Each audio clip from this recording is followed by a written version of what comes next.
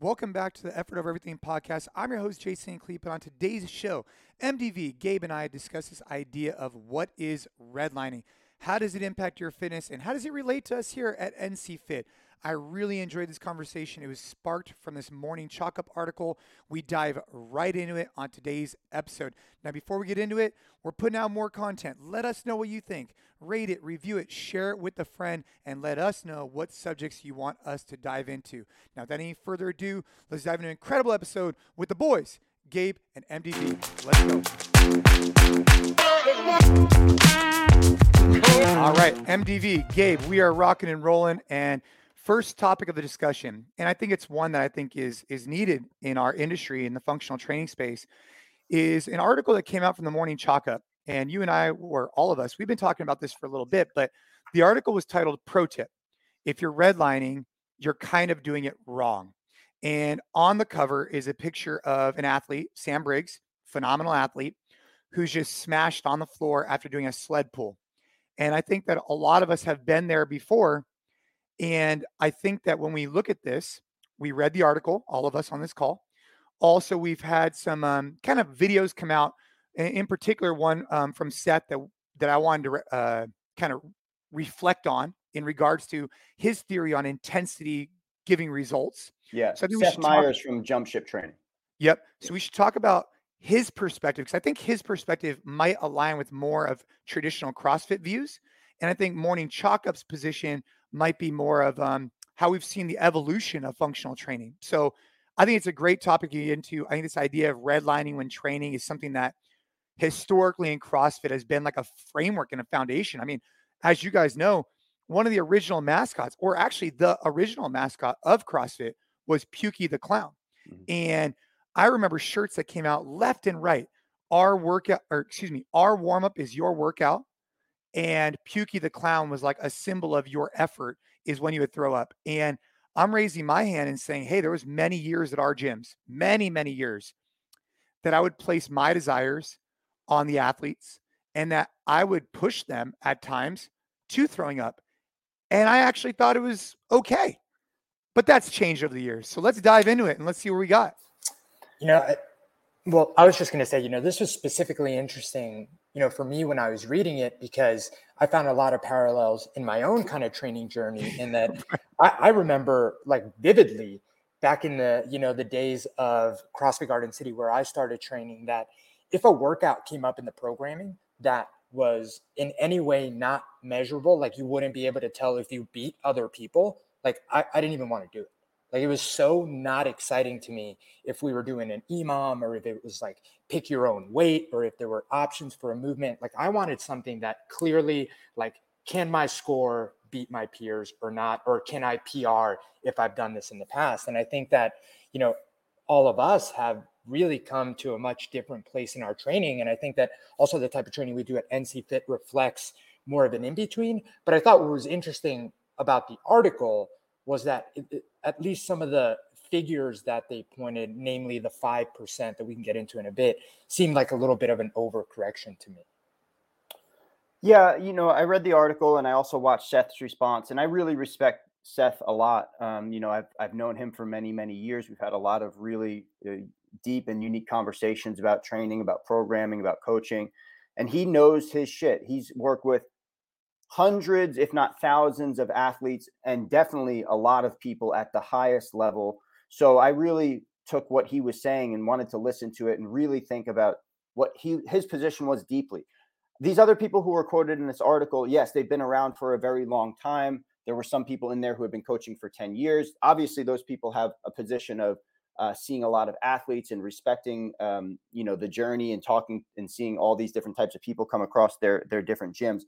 The one thing that I think we have to call a spade before we get into this discussion is that nobody defined what we were talking about in terms of redlining.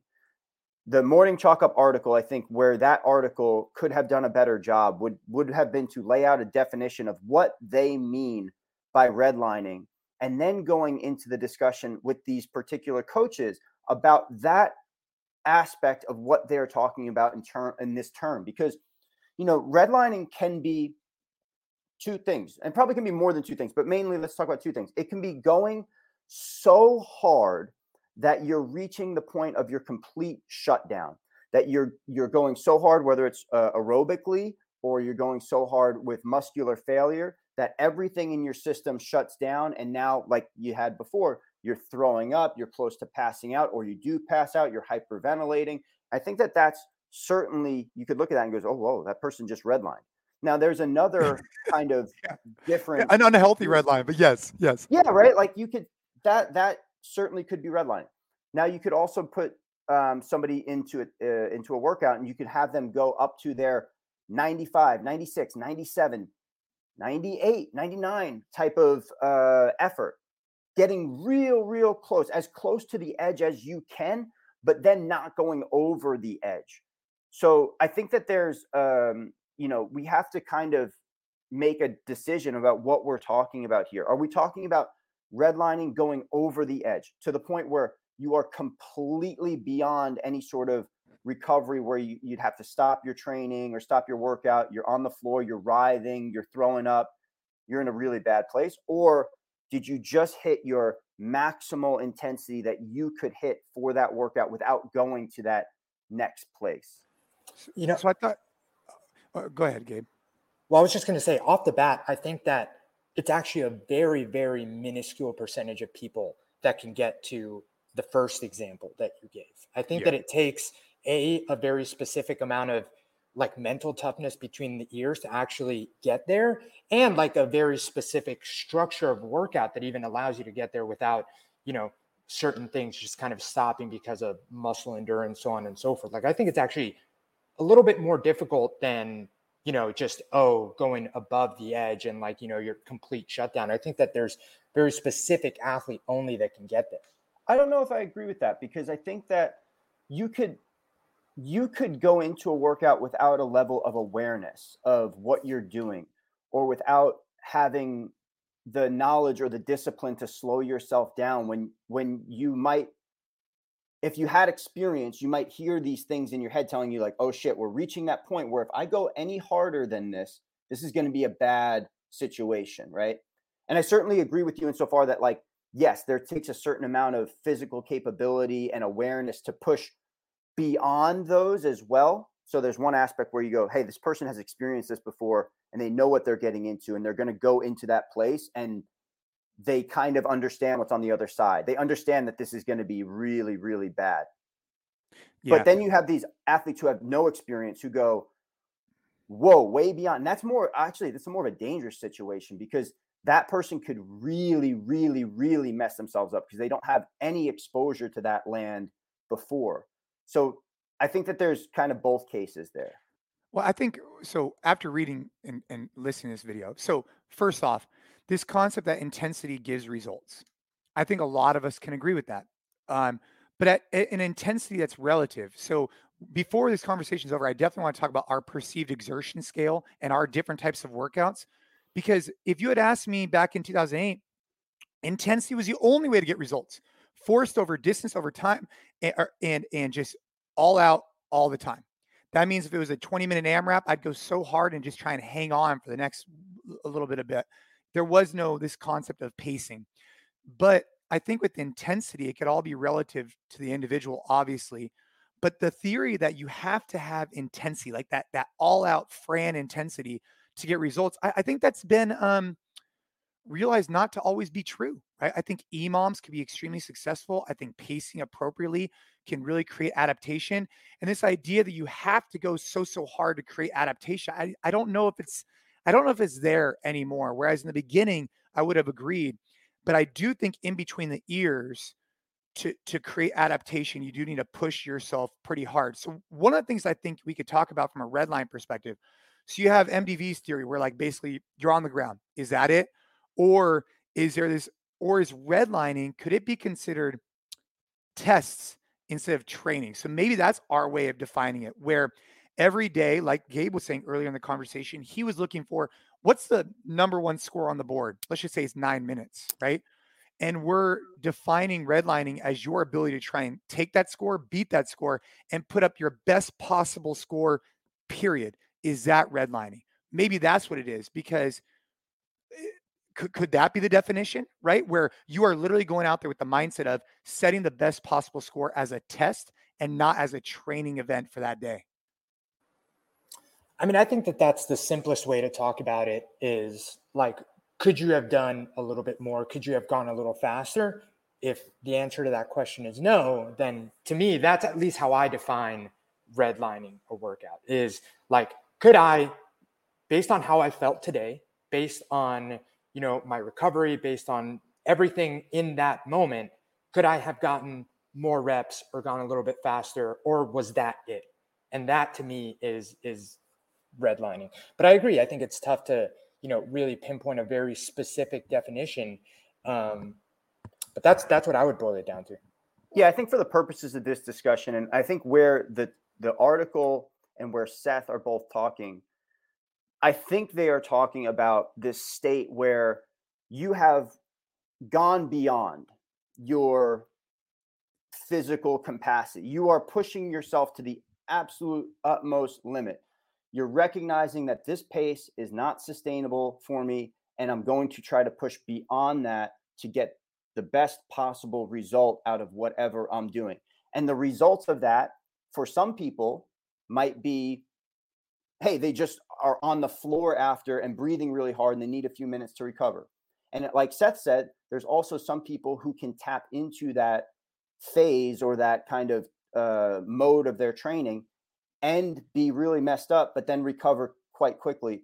And there's also some people who get to that point and it's a point of no return in which there's some really serious consequences there. Now, like Seth was saying in his video, he's coached thousands of athletes over the years and he's seen only a few get to that point. I've seen people get to that point as well. And it can be a really, really bad situation. So I don't want to have this conversation about redlining and be like, oh, well, redlining has no downside whatsoever. No, there's definitely a downside for some people that get to a point where they have gone beyond, and this is really dangerous. But, there's also this idea of we need to talk about whether or not we're like, who is this person who's coming in and what are their goals and where are they at in their fitness journey?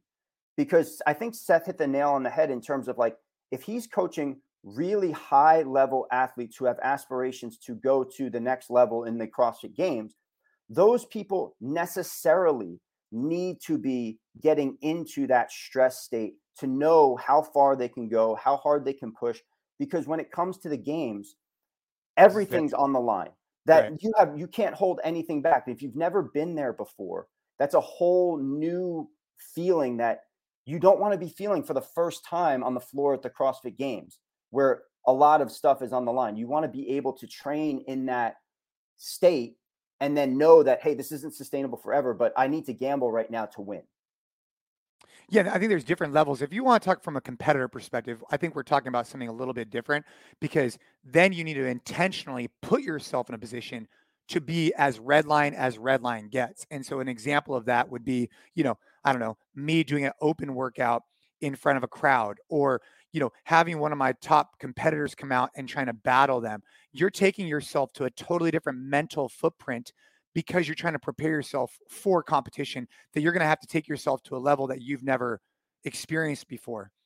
I 100%, if you're trying to compete in the sport of fitness, you need to probably redline much more than James McDermott was mentioning 5%, right? You need a redline more than that, but your redline might be relative to a traditional person. So what I mean by that is if a traditional person comes in, they train hard and they have a great workout, an athlete could go in there and train 3-4 times a day. And maybe they're redlining only so often when they're in training camps. So think about like a Noah Olson recently. He goes in, he probably doesn't redline every one of his workouts, but he probably picks a few a week where he purposely puts himself in this competition setting where he goes up against someone and they throttle the hell out of it. But that's probably more than 5%. But I think there are difference of, are you trying to compete in the sport of fitness or are you trying to use functional training to help you outside the gym? And if that's the case, how often should you even be thinking about redlining? And is that even the most effective way for you to train for longevity? Is I think what they're bringing up in Morning Chalk Up. Gabe, do you want to go?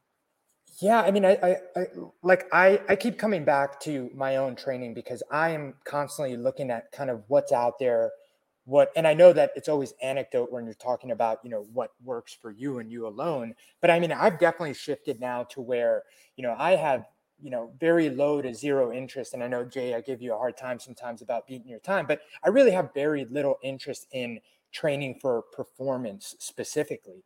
Like, I'm really trying to feel good. I'm really thinking about being able to do all the things that I do now, especially now that we have some land and we have to be very physical outside for years and years to come.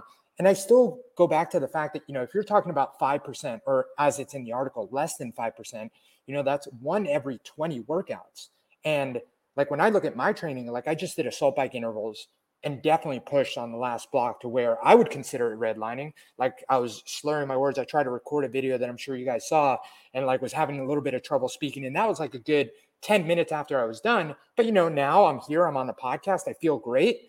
But I feel like I definitely pushed to that point, and I'll probably want a workout that elicits that response. I would say 2 times a week at the least, and then maybe sometimes 3 times a week. It's not always going to be assault bike intervals. It'll be an NC Fit workout from Metcon X. But I think that to me seems like a very reasonable amount of that type of stimulus. And I'm not training for performance. I'm very much feel like I'm training for longevity. Yeah, the set of circumstances and the setting really need to be discussed in this conversation, because it's a fact. Let's just put this out there. It's a fact that you can get incredibly fit and you can have a body that is prepared to do whatever you want it to do outside of the walls of the gym and have really high levels of fitness and health without ever getting to a red line state. Now, would you go out and have the best time in a CrossFit workout, or would you compete at the CrossFit Games with that type of fitness? No, but I think for the vast majority of people, you can train your body in a way where you don't ever go to absolute pinnacle peak failure, and you can still have a very, very large kind of fitness well to dip into and do whatever you'd want to do. But also, like, now when you're talking about the set of circumstances in the setting, we have to think about, okay, if these people are coming into a CrossFit gym or a functional training gym, there is an aspect to that training of intensity. And intensity, like we said earlier, is one way that you can certainly get some results out of your training, for sure, right? Whether that's intensity through load or speed or volume. Now, part of the journey through a functional training or CrossFit program is experiencing intensity and ratcheting it up slowly over time relative to where you're at in your fitness journey. Now, some people might get to really, really points of high intensity, and that might be as far as they ever need to go. Or you might find a circumstance like an assault bike or, a run or a row, where you might say, all right, hey, today's the day where we really want to try to push ourselves beyond this physical and mental limit, because there is some beauty in breaking through perceived barriers that we have for ourselves. You have to also consider the set and setting in that circumstance, though, because you might not want to put people into that type of mindset during workouts that might be too much, too soon, too fast for them, or might be a lift, or, hey, if I'm doing clean and jerks or a deadlift, do I want to redline during that? Do I want to redline during my muscle ups? Not necessarily, right? Like, so I think that it's a complex discussion as well in that regard. There are opportunities for people who walk into functional training gyms to go beyond what they've set as their physical and mental limit in quote unquote more safe manners. And the assault bike is a fantastic example of that, because when you get to a point where you go too hard on the assault bike, your legs just stop working, and then you're kind of hyperventilating. You got to come off, and you still have to be careful putting people into that who are deconditioned, who have never experienced that. But that's a bit of a lower risk type of red line situation, where now this person has access to this, holy shit, I did something I've never done before type of feeling. Yeah, and I mean, on the red line note, I mean, this is, like I said, this is a very complex conversation. I mean, I've made the mistake with earlier athletes, and I've coached many, many high level elite athletes, and also obviously in our gyms. And I've made the mistake before of, having new people come in and I want to dose them a little bit. And I didn't know what they ate. I didn't know what their blood sugar was like. I didn't know how they were feeling. And I would dose them. And at times they would end up feeling nauseous and lightheaded. And we've had to call the fire department a few times. And I'm not proud of that, right? But that's something to be aware of, especially for newer athletes. But as you start getting more and more aware and you get to know them better, definitely a great place to dose somebody for sure. Is it more of like your aerobic type pursuits? Because one thing we also need to take into consideration with this red line conversation is not just the red line at the moment, but also what the byproduct is thereafter. And I think that a great example is wall balls, right? Wall balls are a really good example, or thrusters, where an athlete who's maybe, wants to put a pedal to the metal on Karen can get after 150 wall balls, but then all of a sudden they can't walk for a week. And so was that a conducive goal of theirs to put themselves in that position? Because even though at the moment they might not have felt like they were redlining or looked like they were redlining, the amount of load, the amount of intensity was so much so their body hadn't been acclimated to that. And now all of a sudden they're out for a week. So that's another layer of this red line conversation, is how well can our athletes recover? And are we putting them in a disposition? I think that's ultimately the coach's job, is to make sure you're putting them. I think this can all be bundled up in the idea that the coach needs to be aware of how that athlete's training is and ratchet it up or down based on who they are, what their goals are, and how much capabilities they have. Because as you could tell, this is not as cut and dry as it might seem. And the idea to say 5%, well, I think it's probably more than 5% regards to red line a week. But there's so many factors of what should you actually be redlining? Because there's some workouts I think you should. Some workouts I think you should just tone it down and really work on positions more so as I've gotten older and matured more through the sport. I also want to kind of discuss really quickly. All right, let's put ourselves in the setting of an NC Fit gym, right? We're a functional training gym and we're a community-based fitness environment where we have people of all walks of life coming in. We've got people who are really, really fucking fit in our gyms. We also have people who are just starting out their fitness journey, and everywhere in between.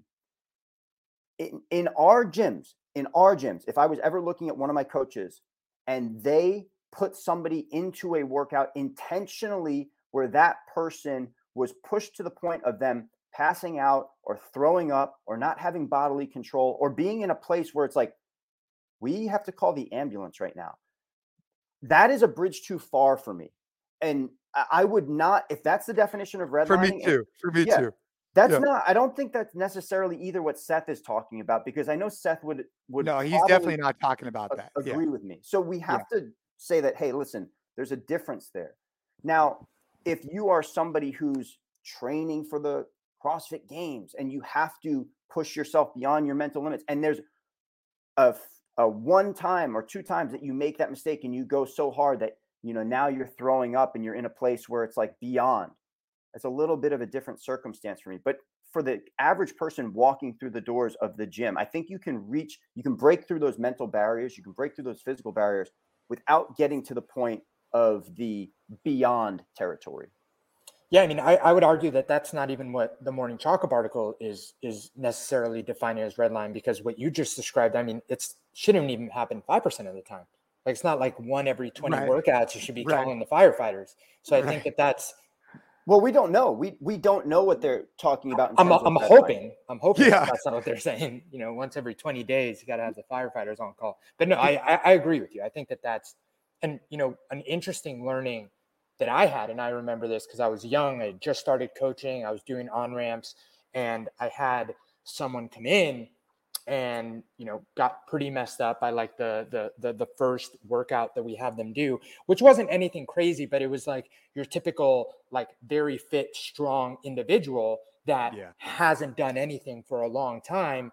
And this workout had a 250-meter row to buy in and to cash out. And I was like really riding him on that last one to go after it, and pushed him a little bit too hard. And it wasn't a good experience for him. And I remember, Dennis, who's a great mentor of me at the time when I just started, like pulled me aside and, and we had a conversation about how, especially for someone first coming in, that's not where we want, even though the funny thing is what I remember is my first introduction to CrossFit functional fitness ever was what Jason described earlier. It was 7 minutes of 7 wall balls and 7 burpees. And I was, fit at the time. I was a college athlete and I did a lot of wall balls, and the next day I couldn't get out of bed. But, some of us are a little crazy, and that was actually the reason that I wanted to go back and do this type of training. But I could see how that for a lot of people would actually be a huge turnoff, especially now when there are all these other options, Orange Theory, you name it, that are, giving people high intensity training, but without eliciting that kind of response. Do you think that this whole thing could be solved with removing this idea that we're testing every day?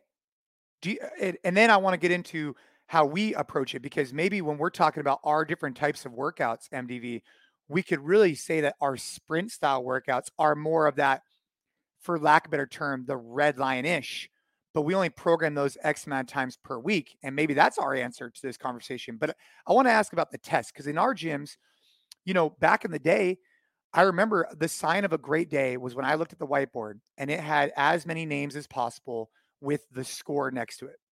Then ultimately that ended up going on to a Wodify platform. And then ultimately over time, we stopped tracking things like that.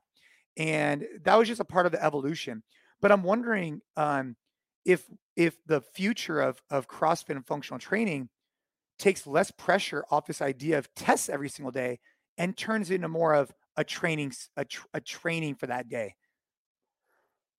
Well, I think we should just go back really with like the history of CrossFit and like where it all started out and how it's evolved, because Yeah, true. I'd probably bet my bottom dollar that we probably all got into CrossFit early on because it was the hardest workout of our lives. It's the hardest thing that we ever did, and we wanted to experience that quote unquote pain on a very regular basis. Where like I think earlier on in CrossFit, like definitely you looked at every workout as I'm giving nearly my absolute all to this based on the loading, the time domain, the structure, and everything else involved. You looked at it and you said, hey, I have to make an assessment about how I'm going to push in this workout to absolutely maximize my score.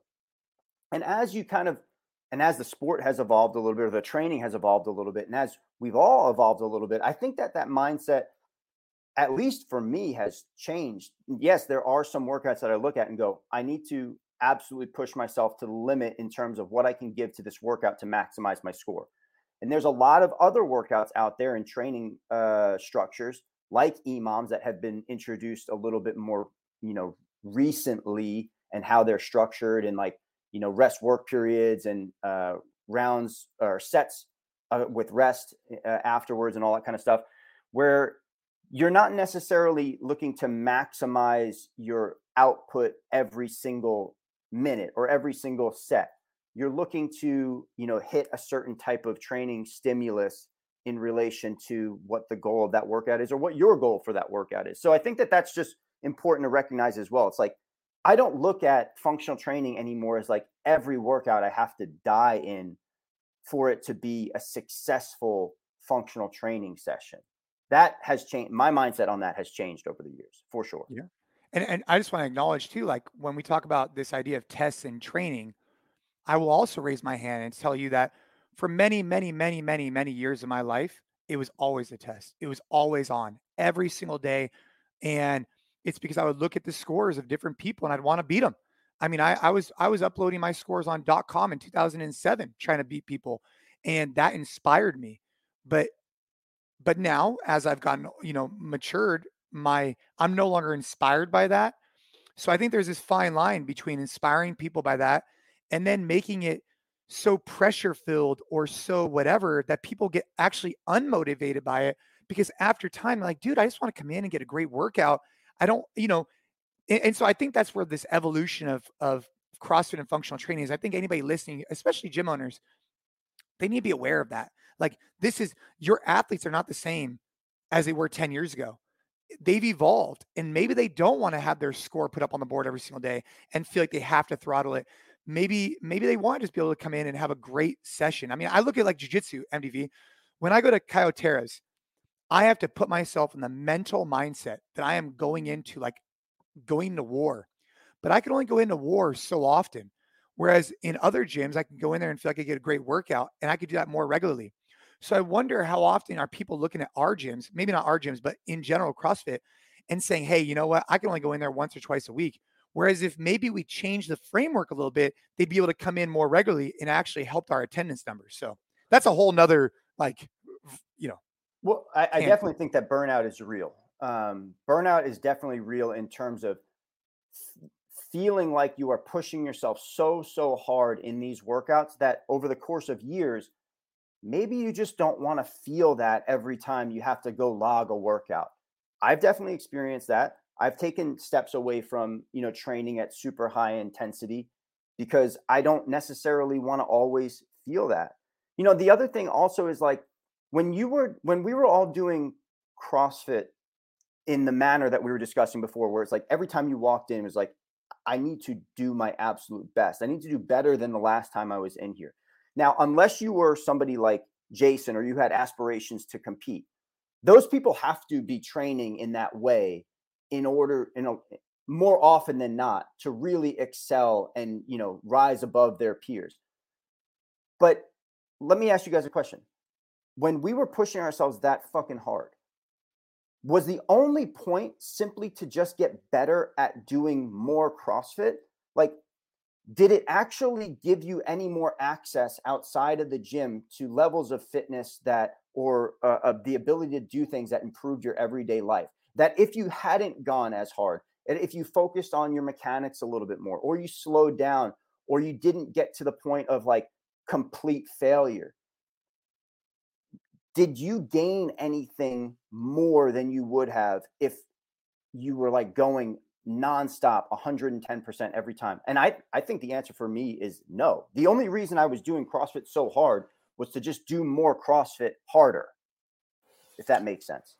Yeah, I mean, I think that at the time, and I think this applies to a lot of people, like, my social group of friends were at the gym. Like, your performance at the gym was like a piece of a lot of different aspects of my life at the time. And so, no, I don't think it helped me outside. I actually think it hindered it because I remember my right knee used to hurt all the time.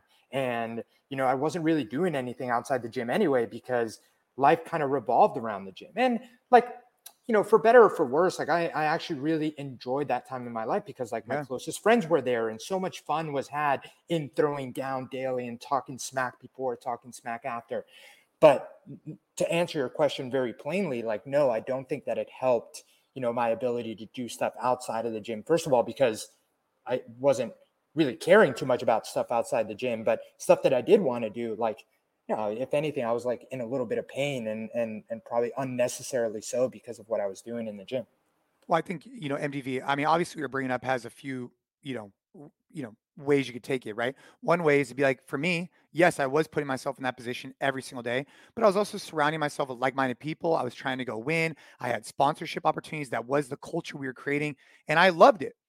But outside the gym, of course, it wasn't necessarily doing me huge favors when I was just wrecked from being in the gym all day, every day. But that I also knew what I was getting myself into. Now, so I think there's this interesting, I wrote this down, like callousing the mind versus longevity is something that I would think about as a everyday athlete. Let's just say you have no aspirations to go compete in the sport of fitness and you're looking to do this. You're in your mid 30s, you're trying to keep up with your kids, you're trying to do these different things. On the one hand, I think going in there and callousing your mind by putting yourself in uncomfortable positions has benefits to it, right? This micro adversity, you go in there, you're pushing yourself, you're overcoming these obstacles, and you could take that and put it outside the gym. I actually think there's value to that. However, there reaches a point where you put so much pressure on yourself and you're callousing your mind so much every day that you actually start hindering your longevity component. And I think that's where each athlete needs to have this good conversation themselves is, hey, what's the balance between going in there and put myself in micro adversity and developing those skills? And then I can't do this for the long run. So what am I doing? I need to make a shift. And I think that's a beautiful blend actually of this conversation in whole. Like, these are my red line days. These are my longevity days. Over time, maybe there starts to be like this balance because everybody changes as they get older and their priorities shift. Yeah, I don't know if they need to be mutually exclusive. Like, I don't know if like longevity and callousing your mind are mutually exclusive, because Yeah, maybe not. Yeah, I think like you can go into the gym and get a really tough and challenging workout and break through some mental and physical barriers, and be putting money in the bank for your longevity. Now, I do think that there's an extreme difference between this like burnout, hyper redlining, nonstop type of state that you put yourself into every day, and I think that would interfere with your longevity. But maybe more so in terms of like, hey, maybe you get injured, or maybe you stop training because you just given up on it and it's not fun anymore, and now you've taken a step back, and your health starts to suffer or whatever. I know you did want to get into talking about like kind of how we view fitness within the walls of the gym. Yeah, maybe that could be a great segue into this idea of like our different type of workouts, because I still don't think that we've clearly defined red line. I think we've had some ideas of like, maybe it's, these different things we're talking about. I think at this point, people probably get a general idea, but I think with our workouts, I think it's a really great way that we could look at it. So yeah, let's dive into it. So in terms of how we view fitness at NC Fit, fitness is something that when we are in the gym, we are training to benefit ourselves outside of the gym primarily. That for me is really important. Yes, we care about your results in the gym, care about the numbers that you're putting up, care about, the scores on your workouts, but I don't necessarily care about those things as much as life outside the gym. Do you have free and full access to everything that you ever want to do? Do you look the way you want to look? Do you feel the way that you want to feel? Are you on the path to all those things? Or is the stuff that's going on in the gym hindering that because you're too wrapped up in your head about your scores or your numbers? And beyond scores and numbers and beyond what goes on outside the gym, those we already talked about that. I really, really care about the integrity of the movement and how people are approaching the workouts, and having a healthy mindset about those things as well. That going into the workout, it's not just reckless abandon to move as fast as humanly possible to finish the workout as fast as possible. That you want to move with high levels of integrity, that you want to choose weights and movements that work for you relative to your goals. And, I think that, even in situations where there's a benchmark or it's just a regular workout, a benchmark for us would be a workout that, has a name, and we want people to, maybe think about going a little bit harder on that workout that day because, it's an opportunity to test yourself, or you're going to repeat it or compare it to scores in the past. Even on those workouts, I think that I would much rather people go into it and take an inventory of how they're feeling that day. It's so relative to the individual that day, that workout, that moment, that takes priority over anything else for me. And I know that some people out there might go, well, you have to push through some of that, and if it's a benchmark, you have to show up and you have to work your hardest. No, I don't believe that. What I think we do really well at NC Fit is I think that we as coaches guide people to the best workout that they could have for that day relative to who they are, what their goals are, where they're at, and that exact moment, that workout. And it's going to be different for every single athlete. And I don't think that this cookie cutter approach of saying that, hey, just because this workout is an EMOM means that you need to slow it down and it needs to be lower intensity, or this cookie cutter approach that just because this workout has a name and it's for time, that you need to go as hard as humanly possible. No, you need to do what's best for you that day in concert with conversing with your coach and understanding how that's going to impact you and your fitness goals. And for us, and for me, I think that that's really important. Yeah, I just want to highlight something. Then Gabe, I want to hear from you. But like back in the day, if Fran or one of these benchmark cross workouts came up, when the class came in, I set the expectation that, guys, we are getting after it today. Everybody's getting after it. We're all PRing, right? And as things have evolved, right, I think back, like, what are our coaches getting paid for? Our coaches are getting paid to provide a high level service to make sure our athletes have fun, get in a great workout, and learn something new. And every single day, the reason why they're there is to adjust for each person based on how they're doing for that day. Because, dude, there might be a day where you come in, you're fired up, you're ready to ramp it up. Well, let's ramp you up that day. Might not be a benchmark day, but let's ramp you up that day. Or maybe you come in one day, hey, man, your baby had you up all night, all these different things. We want to put you in the best position to be successful for that day in that workout. And I think that even if you're listening to this and you use our app or you're at home, taking that same mindset, I think, is really important, and giving yourself some grace in that. Like maybe you're up all night, go in there and go crush a workout that's relative to you. Or maybe you feel good. You're 3 cups of coffee deep. You're ready to rock and roll. You slept all night. crush it. Well, just really quickly with that Fran example, I think that that's a really beautiful example because we do still program that workout every now and again in our NC Met contract. And the coach who's administering that workout should have a really deep and intimate understanding of the stimulus, which is that workout. You want to kind of have your foot to the floor from minute 0 to whenever you finish. It's a fast workout. It's meant to be a little bit of a higher volume, lower weight. You're moving through these repetitions quickly. And the general expectation across the room at the whiteboard when we're introducing this work, I'd be like, hey, today's a day where if you want to go a little bit harder, if you want to push the pedal, this is what it's here for.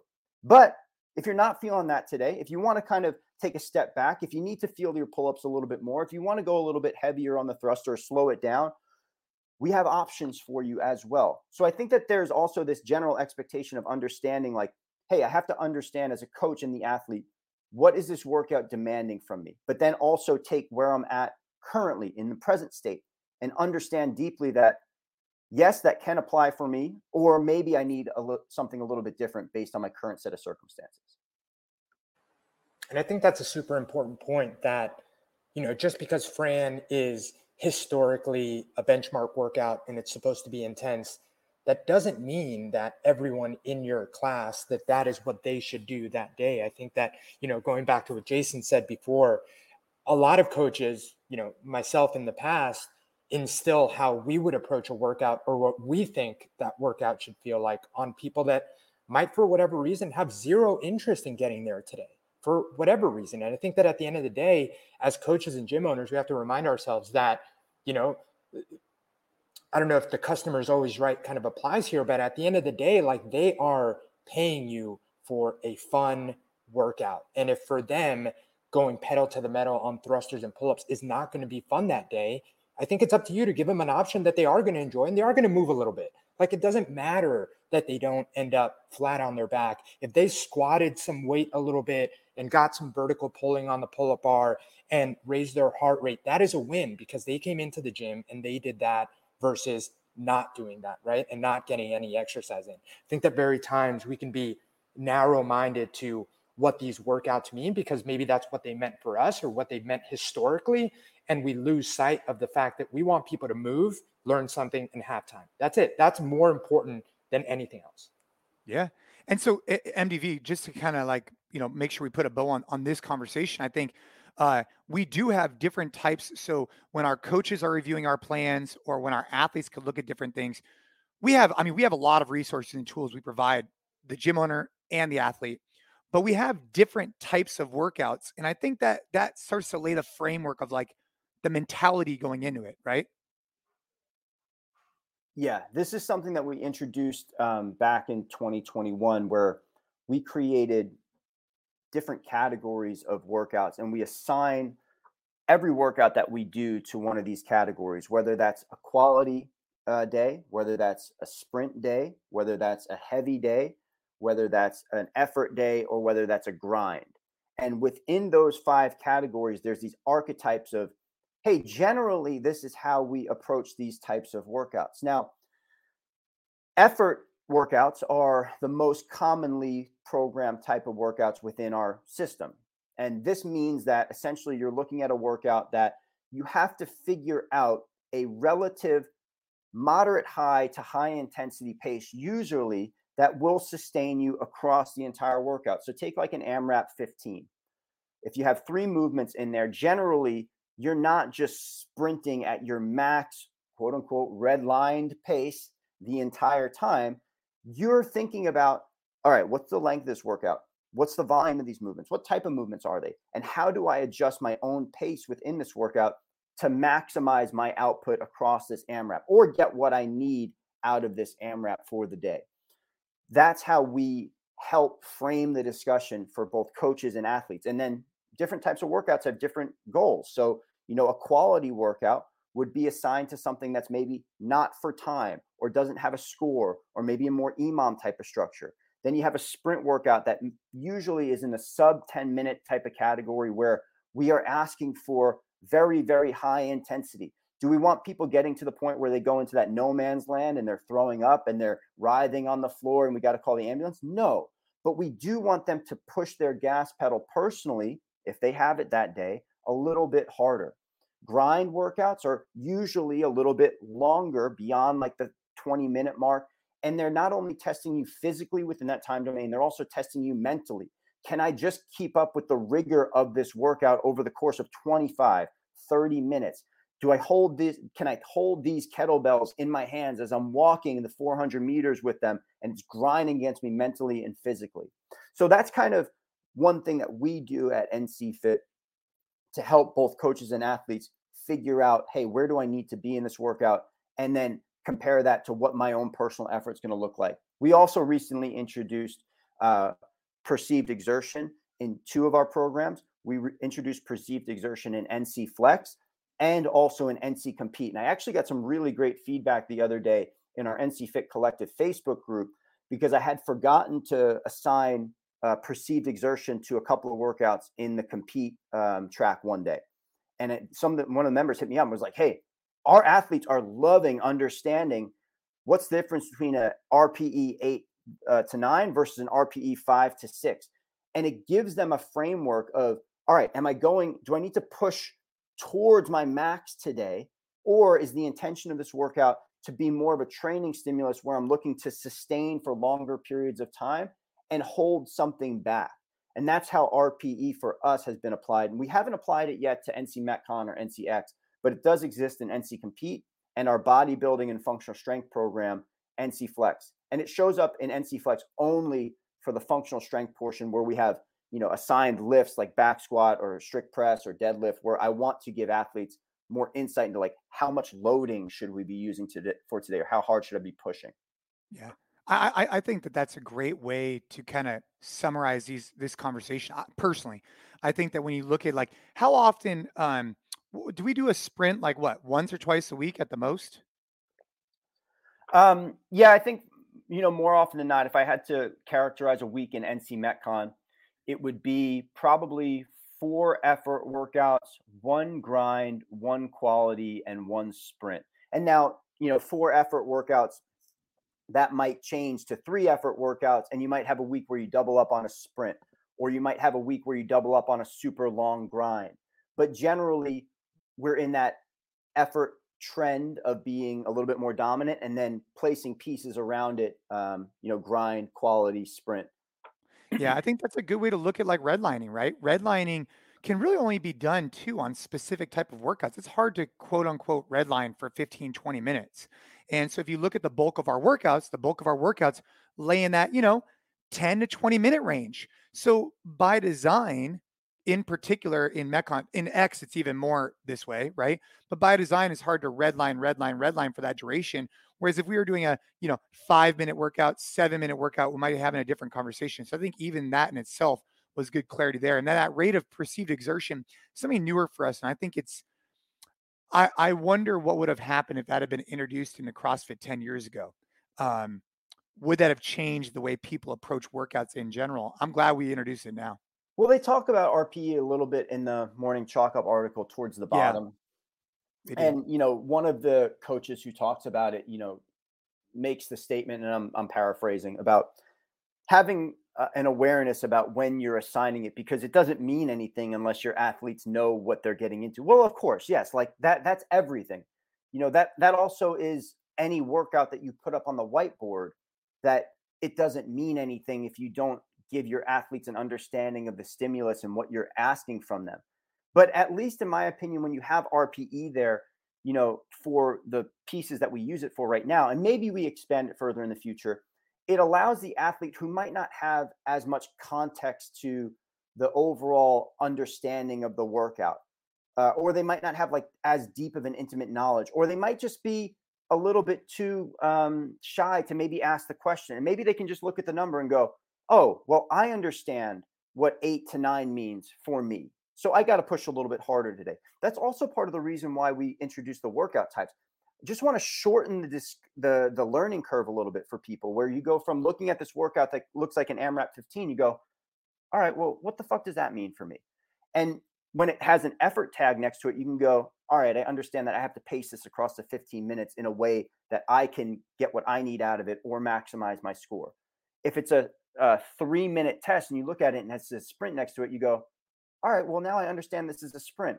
It also helps athletes who might not necessarily be like fully wrapped into this idea that, hey, I can get a good workout for today, just doing kind of 3 minutes worth of work. And usually we put some stuff around it at NC Fit. But there is some value in punching your gas pedal for 3 minutes really hard, just like if you were going to run a 400-meter run or 600-meter run and to really try to push yourself every now and again, and that be the test for the day. Jay, to your point, before we wrap up, I do think that it's worth noting that, something like RPE being introduced to CrossFit in the very early days, I think that there was something about this obsession about the leaderboard that was an ingredient to this like rapid growth, because of the early adopters that it had, really resonated with that. They loved the fact that it was, hey, I'm getting after it every single day, especially when in the fitness space back then, there wasn't anything close to that, right? So I think that, it's the classic example of you kind of have to go through those early steps and lessons to get to where we are now. It's really difficult to say, well, what if we had these lessons applied then maybe we wouldn't be where we are now anyway. Well, I think you're totally right. I mean, if I look at like what Greg Glassman did for the fitness space, I think he did two things. He combined different modalities in the fitness space, right? Gymnastics, weightlifting, which hadn't really been done before. And he added a clock. And I think adding the clock and the stopwatch created this whole generation of people that are fighting that clock for their workouts.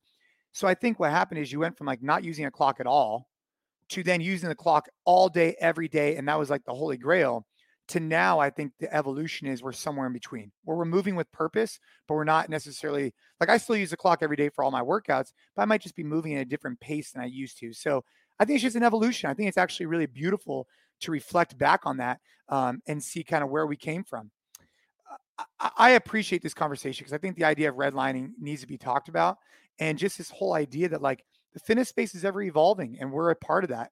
And having an open conversation about how our own training has gone, I think is important. So on that note, MDV, Gabe, any final thoughts on this before we sign out? I mean, obviously for any gym owner or coach out there, if you haven't checked out the NC Fit Collective, if you're a gym owner, we put out the world's best session plans and programming. And if you're an athlete, oh boy, our app is next level right now. That's all I got to say. We have a new one coming out. Okay. And wait until you guys see it. You're going to love the new facade, the new look, the new tools that we have available on it. So how about you guys? What you got? Yeah, I would just kind of maybe offer a piece of advice for anybody willing to take it out there if you're a coach or an athlete, and just kind of take a hard look at if you are somebody out there who's putting such a high priority on all of your scores in your workout, and that's the only thing that matters to you. I want you to ask yourself this question: well, why? Why is that so important? Why is the number that you get on the workout so important? And maybe balance that against, hey, am I giving my best effort today? Am I moving with a high propriety? Are my mechanics really solid so that I'm reducing the risk of injury and getting the most out of the movements? And then also look at how these workouts are impacting your everyday life. And if you are going so hard or you're so wrapped around the axle that the score is the only thing that matters, are you stressing about your fitness so much outside of the walls of the gym? Do you get home and you're just a complete slug because of the work that you did in the gym and you're not able to train the next day, or you're impacted so physically by it? And maybe it's time to just take a little bit of a step back and go, all right, these workouts are great. I still want to go hard every now and again, and I'm going to push myself when I'm able. But do I really need to be this wrapped around the axle in terms of your scores?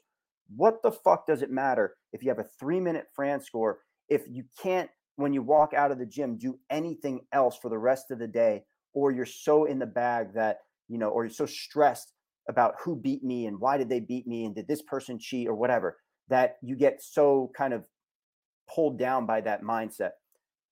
Put in the effort, work really hard, go hard when you need to go hard, but then don't be so wrapped up in the scores of all this stuff. I think that this conversation really makes me think back of a time where I was so sure that I needed intensity every day. And as a coach, like I thought other people needed intensity every day. And I think that it's really important to keep an open mind if you're an athlete to other ways of fitness. And if we're coaches and gym owners, like the up down isn't just a scaled version of the burpee. There are other like there's so many examples we can come up with that, just keeping an open mind to different movements and different fitness modalities, just being that different, not better or worse, and being open minded to that, and really being open minded to how much you can learn by seeing what other players in the space are doing, I think is important. And I think just in general, open-mindedness, I think, is something we can all benefit from these days. So yeah, that's my closing thought. All right. Well, ladies and gentlemen, thank you so much for joining us. MDV, Gabe, it's always great chopping it up. Today, we dove into that red line conversation, which I really enjoyed, and hope to see you guys here again for another episode. Keep getting after it. Let's go.